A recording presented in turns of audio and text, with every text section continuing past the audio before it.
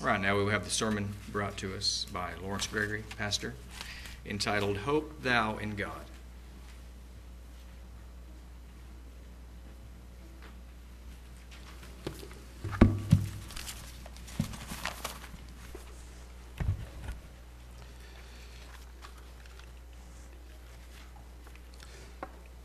My subject today is hope. This is a very important characteristic of a Christian. In its several forms of hope, hopeth, hoping, hoped, is used 142 times in the English form from several Greek and Hebrew words. Its basic meaning is expectation, anticipation, trust, or confident, and is an important companion to faith and love. Also, a key companion in several phrases accompanying salvation. We never see the negative word that's translated into English like hopeless, but the word hope is used one time meaning despair from the Greek. Without hope, no hope, hopeless, from which we also get the synonyms desperation, discouragement, and despondent from that one Greek word that is translated meaning despair, but it's in the English is translated hope. We'll look at that a little later. There are obviously more references in the positive side, and we're not going to be able to look at all at 142 today. So we have a few references and probably leave out some of the favorite, very important, very key references that we're so familiar with. First, I'm going to focus on a few of the, if we can say, negative references to hope. Then we'll come back and conclude on a more positive, uplifting scriptures referencing hope. Our first reference is in Ephesians, the second chapter, and verse 11 through 13, Ephesians 2:11-13. Wherefore remember that you being in times past Gentiles in the flesh, who are called uncircumcision, by that which is called the circumcision in the flesh made by hands, that at the time you were without Christ, being aliens from the commonwealth of Israel, and strangers from the covenants of promise, having no hope, and without God in the world. But now, in Christ Jesus, you who sometimes were far off are made near by the blood of Christ. And so Paul is saying that the Gentiles, in their religions and without knowing the true God, yes, in some of their religions they had a false hope, but for many of them, atheistic, godless, and we see that even today and down through the ages since the time of Adam and Eve, that those who don't know God and who do not have a religious sense of a future destiny are miserable and have no hope. But contrariwise to that, those who have no hope can find that as we have in Christ Jesus. Now, let's go back to Job, book of Job, and chapter 8.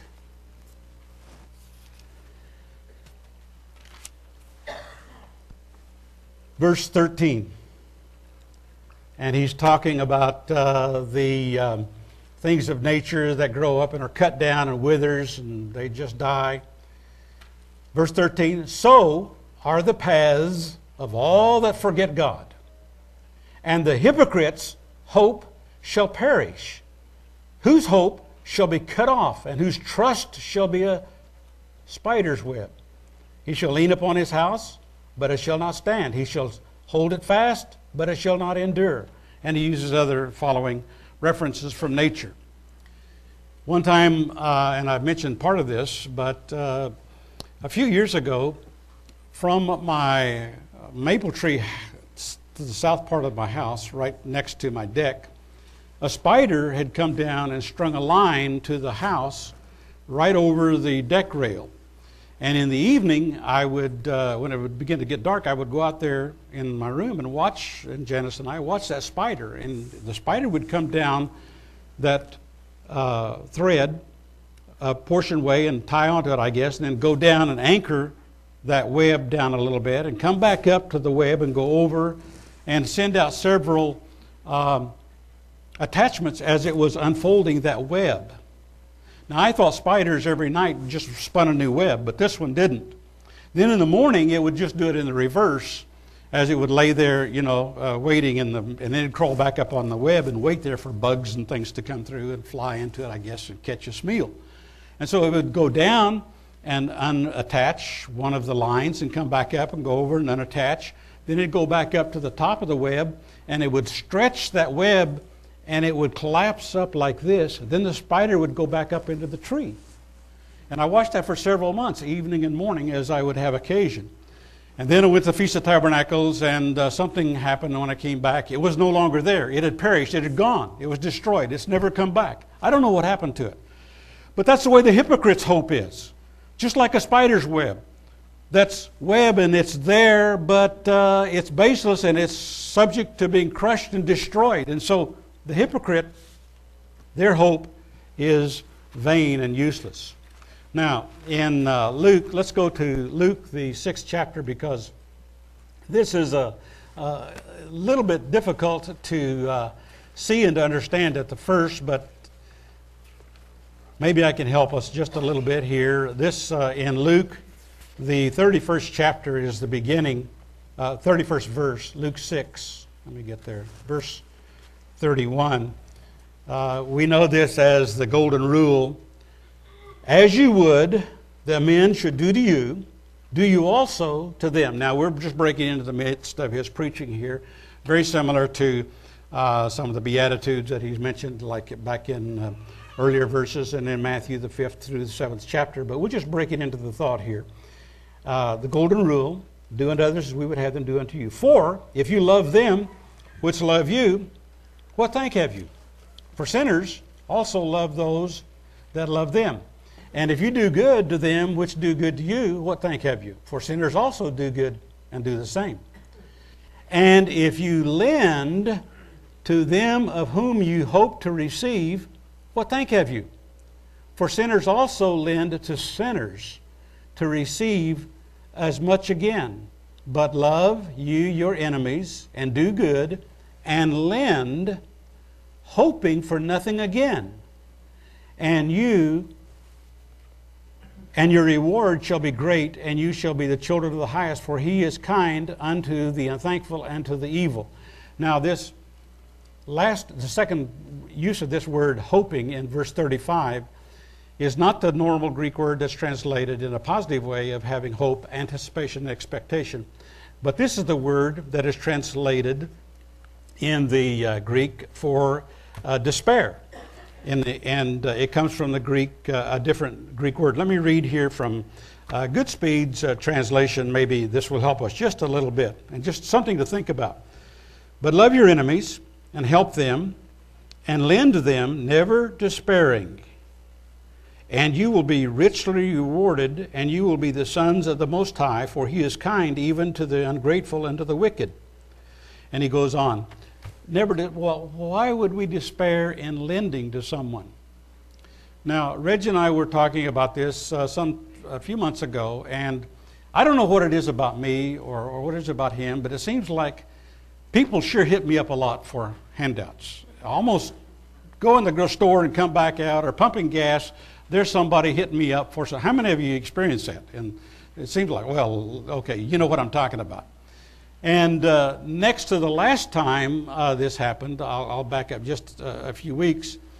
Janice and I were coming out of the store, and a guy hit me up, and he was telling me about, he was from another town down by Oklahoma City, and he's visiting mother in the hospital, and he had his alternator went out, and he spent all his money, and he needs some money to get back home. So I gave him a few dollars and went onto the car, and my wife said, "Did you give the guy some money?" And I said, "Yes." And she said, "Well, look over there in the pickup. There's 4 guys over there. And one of them was standing up there with the door, and he was hitting people up for money. And they were smoking their cigarettes and laughing. And So I went on. I got to think about it. And I decided I was going to go back by there after we went on another little errand and talk to the guy and maybe get my money back. And but fortunately, they had left because that might have been dangerous, you know. But you know, I was kind of unhappy or aggravated, despairing, just discouraged a little bit that those guys would do that.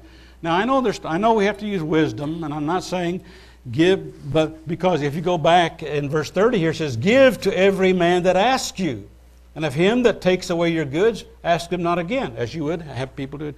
So if you say, like the Good Samaritan, somebody that's in the street wounded, they have a real legitimate need, and you can help that person, you know you can. But other people, you know, we have to be careful, don't we? There are people that probably have more money than you, and I've thought about maybe I start asking, show me your billfold. How much money you got? Maybe you got more money than I can. Maybe you can help me a little bit here, you know. But isn't that the way we feel normally? It kind of gripes us a little bit when we see people that ask us for money like that. Now, if we know they have a real need, if they're really poor, and we feel good about helping people, don't we? But we're just troubled a little bit about helping people. And in the English, it's a little difficult. If you lend to them of whom you hope to receive, what thank have you? So, somebody that you know has a need, and you loan them money, just loan it to them and don't expect it. Give them what you have. If you give them everything you've got, then you're going to have to be asking. So just help them out, but don't expect anything back. They pay you back because, this is the key, because God will reward us. Now, I know somewhere the few bucks I gave the guy, it came back to me in some way. God bless me. And I feel good about that. But I was kind of aggravated about the whole situation. And I know I had been used and others, but I don't know, you know, well, I'm going to leave that. Let's go on to Proverbs, back up to Proverbs, the 11th chapter. We'll hustle along here. Proverbs, the 11th chapter, and let's see, what verse 7. Yeah, you're already there ahead of me. When a wicked man dies, his expectation shall perish, and the hope of unjust men perish.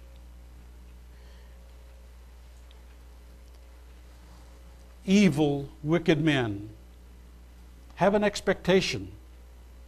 They have a hope of something. But when they die, that's it. That's the end of it. It just ends. It perishes. The hope of an unjust man perishes. So, here's the thing. We don't want to be wicked, and we don't want to be unjust. We want to be righteous. We want to be just. Then the converse, the indication would be, then our expectation, our hope, would be realized and would be just. And Romans, the 4th chapter. Now, there's a lot in Romans, but we won't turn to all the references in Romans. Just one verse here, and it's an illustration and an example from Abraham's life, who had great faith and belief. We know he's held out to us as a great example of belief. But in Romans, the 4th chapter, just break into verse 18, talking about Abraham, who, against hope, believed in hope, that he might become the father of many nations, according to that which was spoken, so shall thy seed be. And being not weak in faith, he considered not his body now dead, when he was about 100 years old, and neither yet the deadness of Sarah's womb. He staggered not at the promise of God through unbelief, but was strong in faith, giving glory to God. So, hope against hope, what does that mean? Well, it means that so many things were against him. It just looked like a hopeless situation. He was about 100 years old, and his wife's 75, beyond childbearing, and he's going to have children. And, you know, that was an exercise in faith, who, against hope, believed in hope. Now, we're going to see as we progress through here a little later the companionship of faith and hope and love and mercy and grace. There's a relationship with all of these. And so we believe, but the expectation between the belief and the realization of that is what carries us. We hope we're going to have this. We hope. Now, if I say, I'm going to give you $10, and I give you $10, you've got $10, you don't hope for $10. If I say, I'm going to give you $10, you can order out hoping. I hope he gives me $10. I hope he gives it to me. Maybe let's make it 1,000. That sounds more. You'd hope more in 1,000 than $10, right? Okay. So Abraham had a lot of things against hope, but he hoped, and that hope was realized. Now, let's go on to 1 Corinthians 15th chapter, verse 9. We'll just leave this then with this. 1 Corinthians 15, verse 9. 19. If in this life only we have hope in Christ, we are of all men most miserable. But now in Christ, but now is Christ risen from the dead and become the first fruits of them that slept. And we know, the process of salvation and believing in Jesus Christ. But there are a lot of people, brethren, aren't there, that are frustrated and aggravated because they don't have any hope. They don't have any expectation beyond. And I know there's false religions that have false hope beyond this life, and it's not going to be as they are expecting. But there are so many people that die and don't have hope, and they're miserable in this life. So hope in this life, as we'll see that a little later, gives us positive things in this life, but also it carries us forward to, we're expecting something beyond. And so that, we believe, but that's not enough. We need the hope to bolster our faith, to carry us through, to give us that anticipation, that expectation that we're going to receive something good. And hope is always based in something good. It's never, we never hope for something bad. We don't want to experience anything bad. The hypocrite, those negative things that we saw, their hope is going to be bad because it's going to be death, and they're going to be disappointed. They're going to be in despair. They're going to be disappointed. Same instance of hopelessness. Now, we're going to switch from that to a more positive application. And I want to go to the verses that is in the introduction of the message, and that's Psalm 42. Psalm 42, verse 5 and 11. And Psalm 43, verse 5. All three of these are alike, and it's in the midst of what David is saying here in the Psalm. Verse 8. Go back up to verse 5. Why are you cast down, O my soul? And why are you disquieted in me? Hope you in God, for I shall yet praise him for the help of his countenance. And then down in verse 11, he repeats this. Why are you cast down, O my soul? And why are you disquieted within me?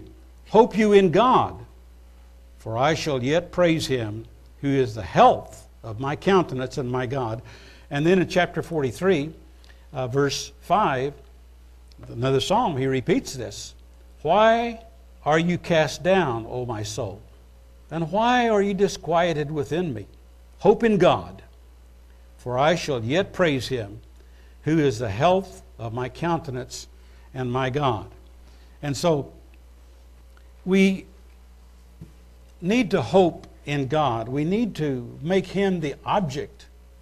Part of the object of hope is God. We'll see that and other things. But so often, the wicked, the unrighteous, the hypocrite, they don't hope because they don't know God. They don't hope in God. They don't hope for something good. And the result will be, hoping in God will be blessings of good health and knowing God.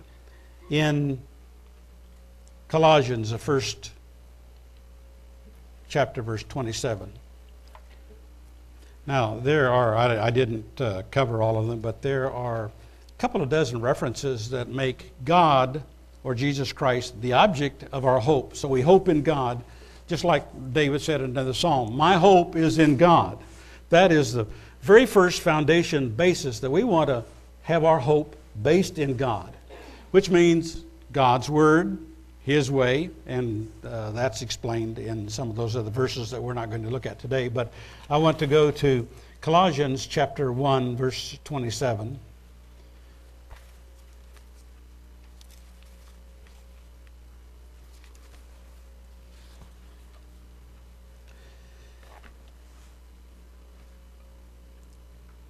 To whom God would make known what is the riches of the glory of this mystery among the Gentiles, which is Christ in you, the hope of glory, whom we preach.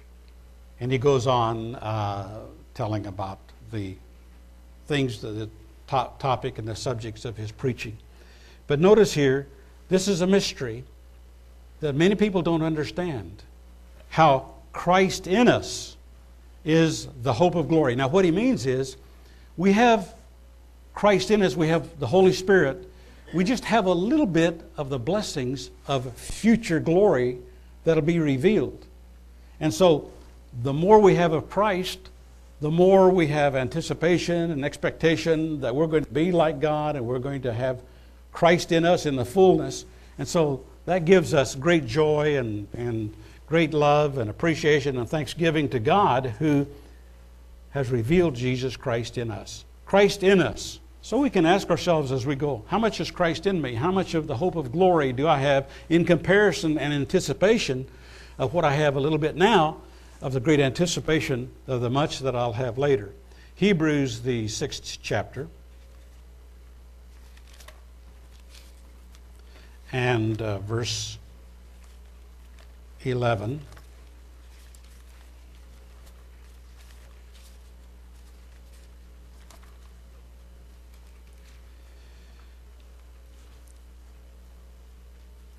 And we desire that every one of you do show the same diligence to the full assurance of hope unto the end, that you be not slothful, but followers of them that through faith and patience inherit the promises. And skip on down. Verse 17. Wherein God, willing more abundantly to show unto the heirs of promise the immutability of his counsel, confirmed it by an oath, that by two immutable things, in which it was impossible for God to lie, we might have a strong consolation who have fled for refuge to lay hold upon the hope set before us. Which hope we have as an anchor of the soul, both sure and steadfast, and which enters into that which within the veil, whither the forerunner is for us entered, even Jesus, made a high priest forever, after the order of Melchizedek. And so, two things God has: his promise and his oath. We're heirs. We're not inheritors yet. We haven't received the promise yet of that eternal reward. We're only heirs of that. We're going to participate in it. We believe and we trust and we hope that our reward will be great. So when we inherit that, then we're going to be an inheritor. But notice that God has given us this strong hope as an anchor of our soul. Now, we know a ship, the indication here, it isn't explained fully, but the indication is like a ship that's in a storm, or it's in the harbor, and it's usually not out in the mid-ocean. They'd just ride out the storm. But at a time where they wanted to stop or anchored or be secured or be saved, they would throw out their anchor, and it would anchor into the ground, and that cable attached to the ship would give them stability. And so that is what faith does to us. in the midst of storms of life, the anticipation, the expectation, because we're troubled right now. We have a lot of aggravations, a lot of things going on in our life. But hope that we have is an anchor of the soul, both sure and steadfast. That hope, that expectation is positive, it's good. It's like that ocean bed. It's strong, it's secure. Once you anchor into it, it's there. It's anchored in. But our anchor is not in the ocean, it's in Christ. It's in God. It's in the heavenly realm. Our anchor is attached to Him, so it's sure and a sure foundation and steadfast, because, heaven and earth pass away. This earth, it'll be changed. It'll always be here, but it passed away in the present form that we have. But God's Word, His presence, Himself, all of that is secure and steadfast. So that's where our anchor is anchored. Sure and steadfast in Him. 1 Corinthians 13. We're all so familiar with this, the love chapter. We call it the love chapter of Corinthians. And just go to the last part here. 1 Corinthians 13:13. And now abides faith, hope, charity, or love. These three. But the greatest of these is love. And so in the midst of faith and love, we have hope. Those three things that go hand in hand, like I said, and even other references that they match up with other phrases that are used that we won't look at today. So between the belief that we have, between the faith that we have, and the realization of that, we have hope to bolster us and to carry us through. And so how are we feeling right about now between what we have received of God, of Christ, the salvation, that we are being saved, will be saved, shall be saved, might be saved, are saved. This process of salvation, we haven't totally made it yet, have we? But we have hope to carry us through and to give us the additional companion to that faith and that realization. Now, look at a few scriptures here. We looked at this a little earlier there, I think, at Colossians 1:27. Did we look at that? Colossians, where faith, Christ in you, the hope of glory. Yes, we looked at that. Let's go to 1 Peter. Chapter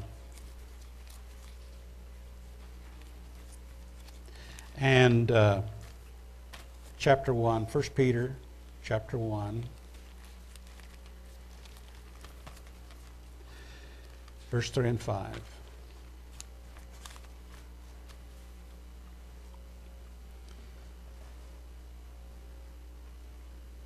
Blessed be the God and Father of our Lord Jesus Christ, which according to His abundant mercy has begotten us again unto a lively hope by the resurrection of Jesus Christ from the dead, to an inheritance incorruptible and undefiled, and that fadeth not away, reserved in heaven for you, who are kept by the power of God through faith unto salvation, ready to be revealed in the last time.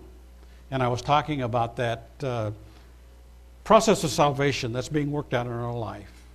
Our initial conversion process, overcoming and growing and holding steady to the end. How lively is our hope? How strong is it? How full of energy? Is it strong hope and with enthusiasm and excitement and energy of what we're going to receive and the expectation? And that's why we can do good. We can lend to someone not expecting to receive it back. We can give. And I didn't go on through the rest of those verses, but it says, as God rewards us, that He will give us good measure, pressed down and running over, shall God give into your bosoms. And how many times we've seen that? We've given when it hurts, and we just did it, and then it's come back to us in a blessing, maybe not in dollars, but in other blessings in other ways. And we see, yeah, I'm glad I did that because God has blessed me, full measure, pressed down and running over. And so we have that lively hope. We have that energy and expectation that carries us through. Psalm 146, verse 5.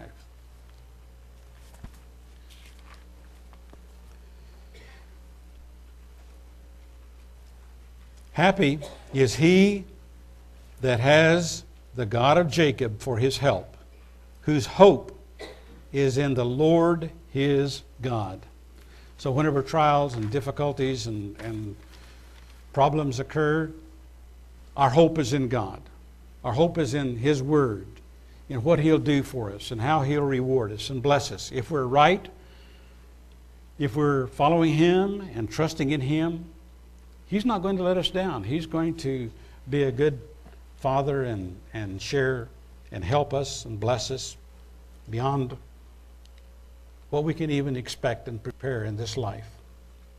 Now, I want to look at some interesting scriptures here, a few, as we close, because out of 142 references where the English word hope is used as a noun or as a verb or in a couple of its other forms, very few. Obviously, as I said, we can't look at all of those today, but we'll just share a few verses here that are kind of interesting. And Romans, go back there to chapter 8, Romans 8. And verse 24 and 25.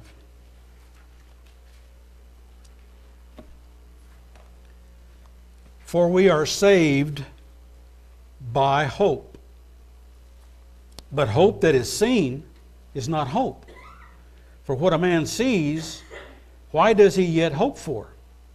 But if we hope for that we see not, then do we with patience wait for it.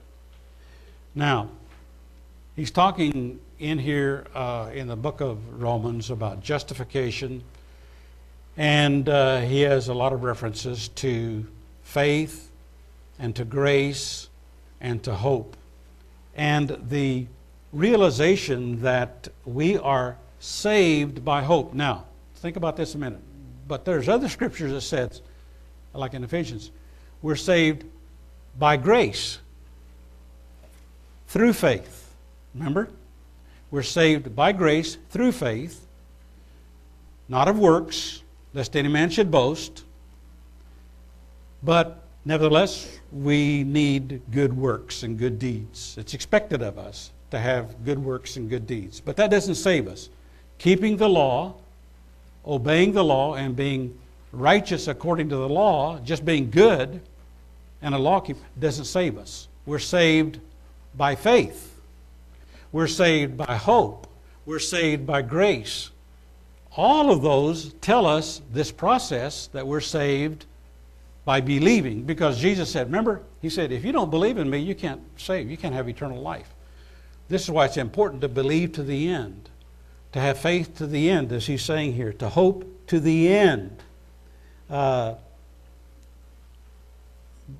if we hope for that we see not. Now, let's talk a little bit about this thing of salvation, because this confuses some people a little bit. Because we read in the scriptures that we are saved, that we might be saved, we shall be saved. And so it's a process. We have God's Holy Spirit now. We're converted. So God imputes righteousness to us, even though we, as human beings, still have faults and failures and sins. And we shouldn't be, as Christians, we shouldn't. But the reality is that we do have. But God imputes, he attributes righteousness to us as if we were righteous. He imputes it to us. And so we can count that even though we're heirs, we haven't received the promise, we haven't fully, totally been saved yet, we're not in the Spirit, we're not born again, we're converted, we're heirs, not inheritors. So in one sense, we're saved because we've passed from death to life, we've passed from unbelief to belief, we've passed from lack of faith to faith, from lack of hope to hope. We've gone through a process of conversion, and so we count it that we're saved, but we know we gotta just endure to the end.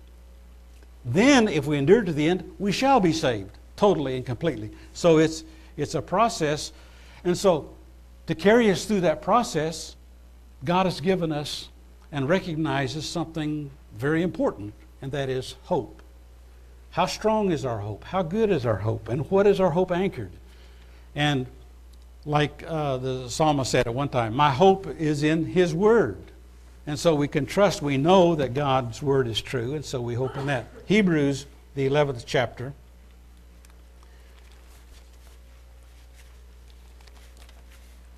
I've picked out, if we looked at all 142 of those verses, every one of them we're familiar with and we know. And we appreciate them, just as we appreciate here in Hebrews, the 11th chapter, verse 1. Now faith is the substance. And this word means the assurance or the confidence. Faith is knowing for sure, having confidence of things hoped for, the evidence of things not seen. We can't see God. We can't see His Holy Spirit. We can see the manifestations of that. We can see the evidence of it. We can see the proving of that. And so our faith is proven by things that we don't see, but by the things that the results and the things that we can attest to and we know for sure, because faith and hope, faith is the substance or the assurance, the confidence of things hoped for, the evidence of things not seen. Let's go to 1 John, the 3rd chapter. We have just a couple of more references here. 1 John, the 3rd chapter.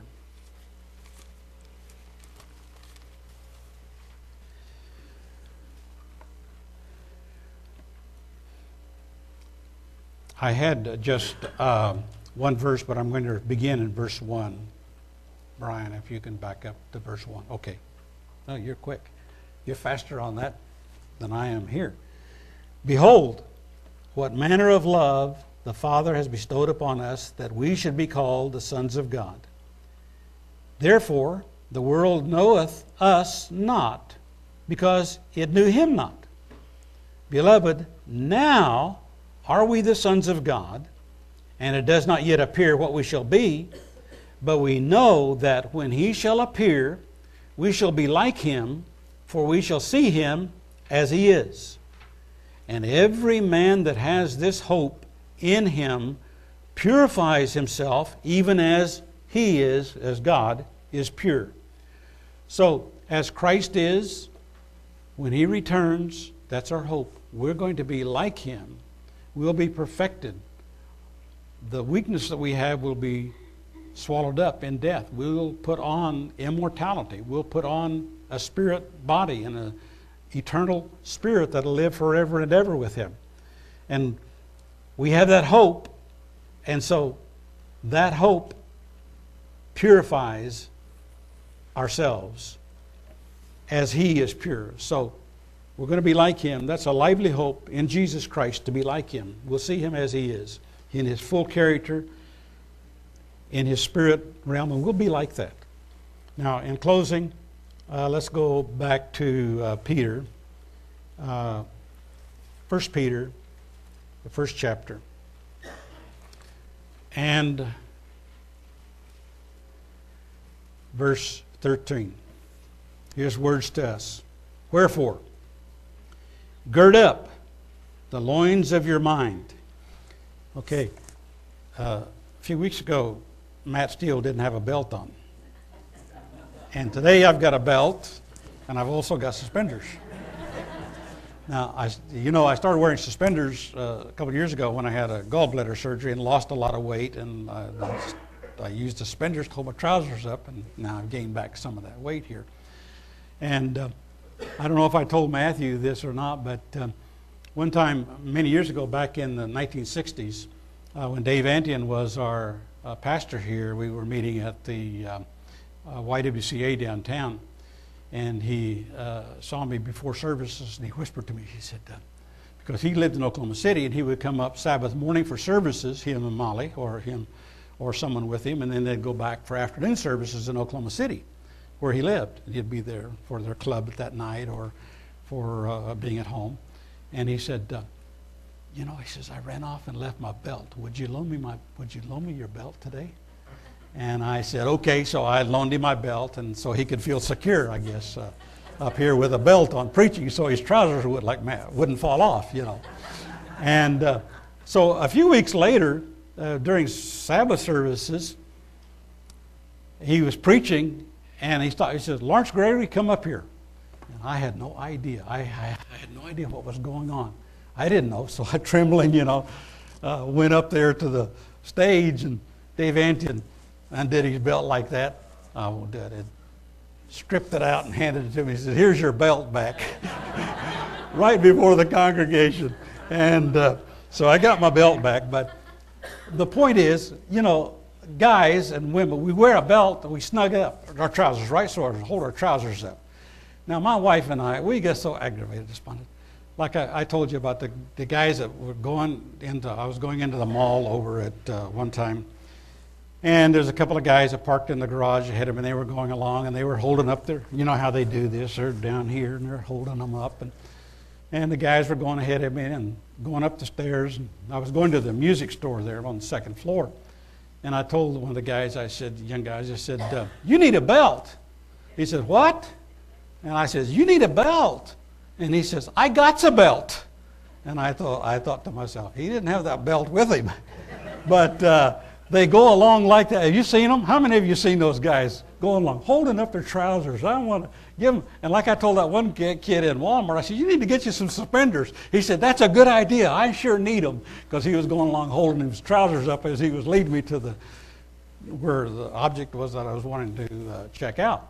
And hey, all of this, that's our mind. Put a belt on your mind, gird up our mind, strengthen it, hold it up, make it positive, make it strong, make it,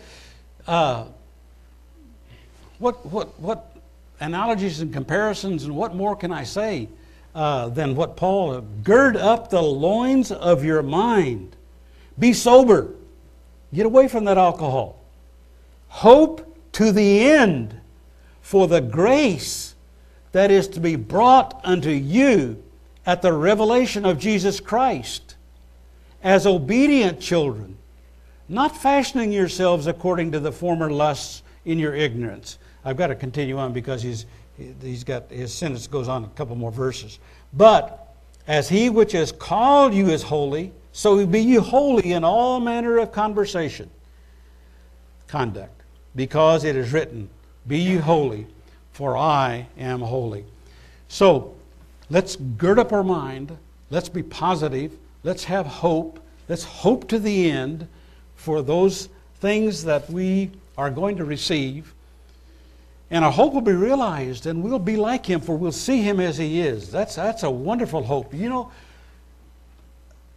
Aren't we special that God has revealed that and given to us His plan and purpose of salvation, that we can know this? And we see so much of the world lying without hope, without Christ, without a buffer for their life to be able to endure and to bolster them up, to experience the things that are coming, that they don't have an anchor for their soul, that they just drift here and there and disappointed and commit suicide. And look at how many people, young people, are frustrated and aggravated, committing suicide because they don't have any hope.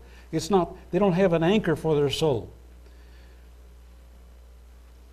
We're being saved. We shall be saved. Our hope, our bolsters, is in our faith and our hope and our love and the grace. In closing, a few questions. How strong is our hope? How good is our hope? What do we hope for? Who do we hope in and for?